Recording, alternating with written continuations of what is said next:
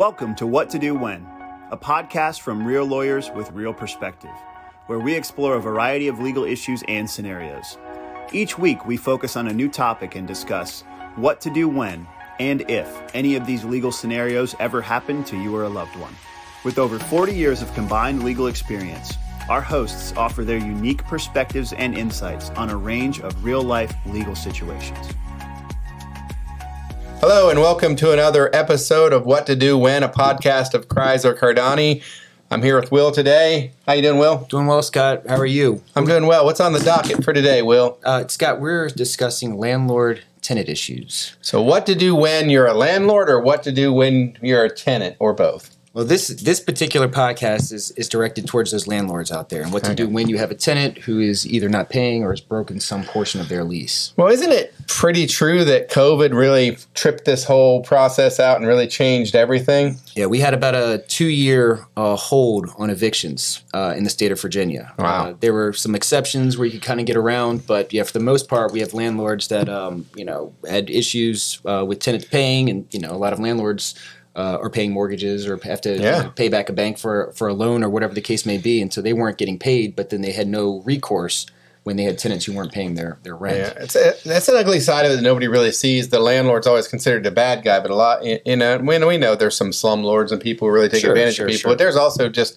normal, everyday people. This is their business, and they're relying on that rent, like you said, to pay that mortgage. So, Absolutely. That's where we are. So what do you want to tell us about landlords today? Well, one of the main things that I think that landlords need to know, the number one thing that landlords need to know is you can't just kick somebody out because you want to. Really? Yeah. I mean, you might not like them, or you might not, like their family that they have or their kids. All right, well, wait a minute. My son, Caleb Cardani, he's living in my basement. I can't just kick him out if I want to. Well, is he paying rent? He's paying rent. Yeah, you can't just kick him out then.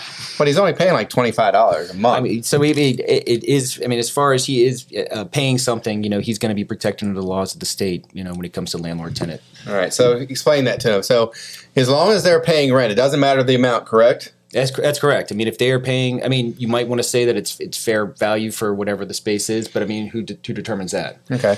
Does it matter if you have a contract? Doesn't matter if you have a contract. No. So, and I think that's a big misnomer to people.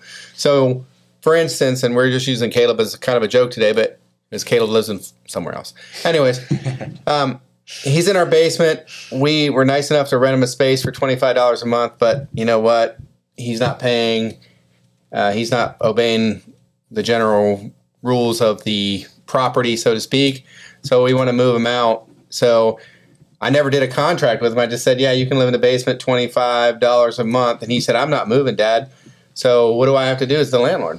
Well, so if he's paying on a monthly basis, then under the law, what you're required to do is give him a 30-day notice. Okay. And so if he's paying every 30 days, then it's 30-day notice. If he's paying every week, then it's a 7-day notice. So it kind of depends on the course of action that both of you are taking. So frequency of payment is really the standard. That's the big standard that we're looking at, especially when we don't have a lease in place. Okay. And if the lease is in place, obviously, folks, you follow the lease, whatever that says. And yeah, I mean, if you're a landlord and you have one rental property or 100 rental properties, I think general rule of thumb is to make sure that you have something written in place that you know what your recourse is in the event that your tenant isn't doing what they're supposed to be doing. And you can help people with that part of it too, just so we're clear. You brought that up. But as far as drafting leases and preparing leases and even looking over somebody's lease to say, because you're going to court all the time on these, what's going to fly and what's not going to fly, correct? That's right. So, I mean, I've done a number of commercial leases, residential leases. I've reviewed them for clients in anything that they need, and just to make sure that they're protected in the event that that their tenant defaults. All right. So we're back to Caleb in the basement. I want him out. Come to you.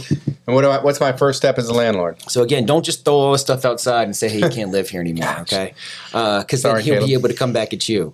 But the first thing you have to do is give him notice. And so notice that, you haven't paid your rent. And if you don't pay within a month, using Caleb's example, then you will take the necessary steps by filing with the court to then initiate that eviction process. So that has to be formal in writing, correct? I can't can it be an email? It can be email if that's the way that you normally communicate. So it's the key is normal communication. It can be a text message, yeah. Okay. But if you don't normally communicate in any other way than in person, then the best way to handle it is to put a letter in the mail or put a letter, at their door and say, hey, here's the deal. You have a month right now to pay your rent, or I'm going to file with the court. So you have to wait a month.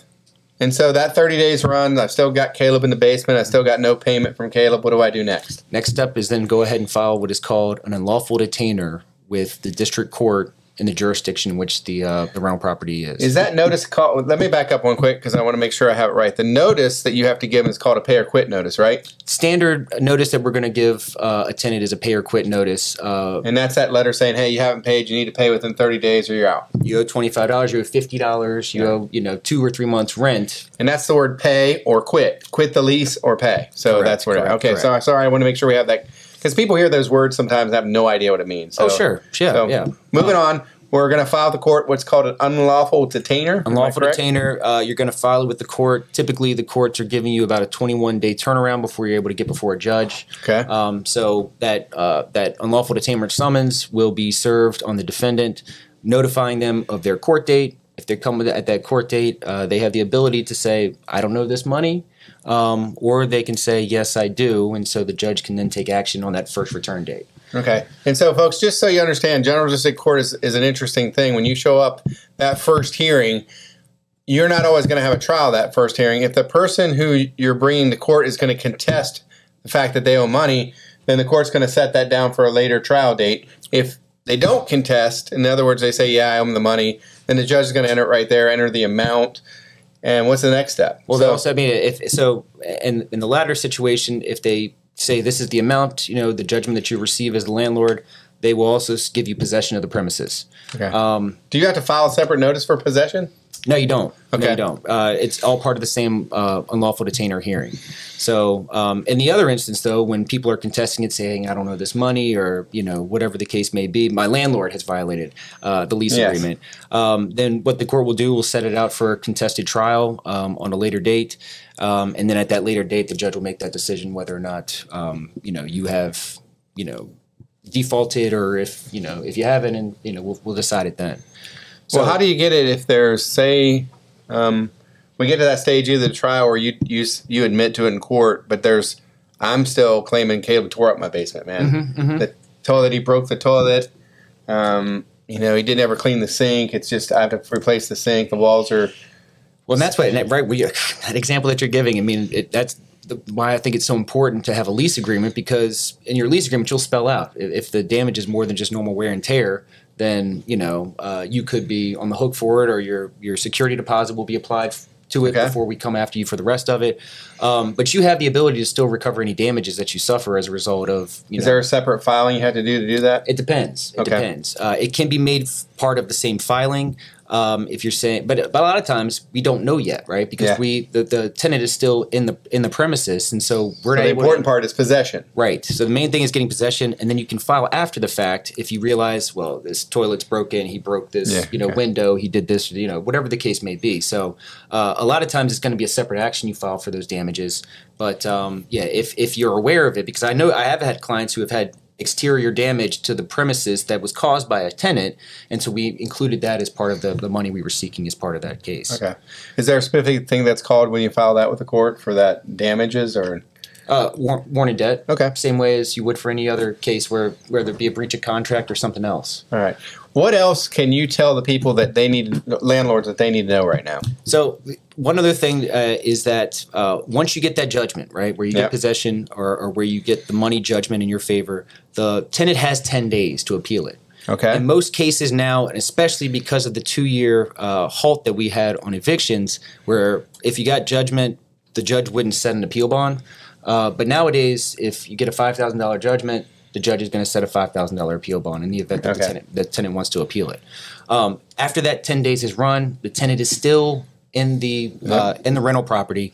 Then you can go to the court, get what's called a writ of eviction. Okay. A writ of eviction just states that judge gave me possession of this property 10 days ago.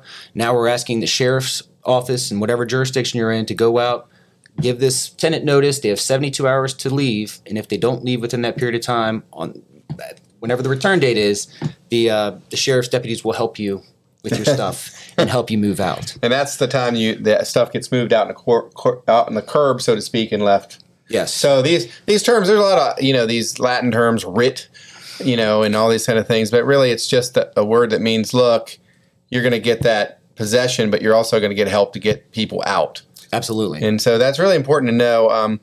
Appeal bond, you kind of went over that fast, but I think this is really important for people and landlords to know.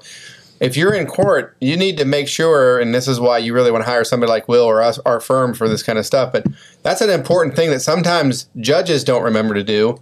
You know, when the guy wants to appeal it, and you want to set that, you want to make sure that appeal bond's set for that amount because, number one, it keeps frivolous appeals from happening. Right. Delaying the process even more. Yeah. Number two, your money's kind of secured in the court, so it's there. If they really want to appeal it and they have a good issue, that's fine, but the money's there at the court, so you don't have to go back after them to find it. So the appeal bond can be a really good tool if the court used properly. I think sometimes it's not, but as a rule, that's something as a good practitioner, we're going to help you through and help you get. So even if they appeal it, is there any attorney's fees or anything like that you can get as a landlord? It depends. Okay. If you are trying to have somebody removed, but you're not asking for any money, if you're just saying like I want this person out, then typically under the code it says no.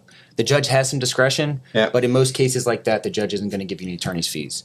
If you have a lease agreement, almost every lease agreement that I have prepared for clients include attorney's fees in the event that we have to litigate a landlord-tenant issue. And again, folks, that's why it's so important to have a lawyer involved, especially if you're going to get in this as a business and you don't know what you're doing. There's all kinds of leases online, and I'm not going to lie to you. There's Rocket and whatever lawyers and all kinds of stuff. But you want somebody who's going to personally tailor this to you, what your needs are, and really talk you through all the ups and downs, ins and outs of this. So when you do, and you will, if you're going to be a landlord, you're going to be in this situation where Caleb's in your basement and you can't get him out, and you've got to walk that through. And if you've got all the steps in that written document of how you're going to execute all this, then Caleb's contentions really fall short, and he usually is going to lose that case. Whereas if it's an oral contract, there's a lot more wiggle room there. So it's really important that you do this right. Anything else you want to say, Will? Well, I wanted to say something about as far as you touching on, going online. I mean, I've had more than one client. I've had actually multiple clients who have prepared their own lease agreement, and then they have a tenant issue, where they say the tenant has breached the lease. And then you look at the lease and you realize, well, this lease is under California law. This lease is, nothing about this lease is binding. Yeah. And so, it really is, in your best interest. I mean, nobody thinks when they're getting into these things that they're going to have an issue. Everybody comes in and thinks that everything is going to be, rainbows and butterflies. But, really what it comes down to is kind of like preparing for the worst case scenario. So, making sure that you have a solid lease in place is going to be what protects your rights as a landlord. All right, folks. Again, thanks for joining us today. Hope you learned a little bit about being a landlord. Number one, we think the most important thing is to make sure that you have it in writing and that you know what you're doing. Number two, remember that this is a court process and you can't really just throw somebody out. That can create all kinds of problems with damaged property and all kinds of things. And number three, remember, we're here for you. These are very important issues, and the better job you do up front with the lease itself, the better you're going to be in the long process of this. And when you do run into trouble, which most likely you will, can be really an easy trouble or a hard trouble, depending on how you handle it. Absolutely. Thanks again. Like and subscribe, and we'll be talking to you soon. Thank you. Thanks. We hope you've enjoyed this episode of What to Do When. For more episodes, be sure to subscribe to our podcast, and we encourage you to check our archives to listen to previous topics. Tune in next week for a new episode and some fresh perspective from Kreiser Cardani.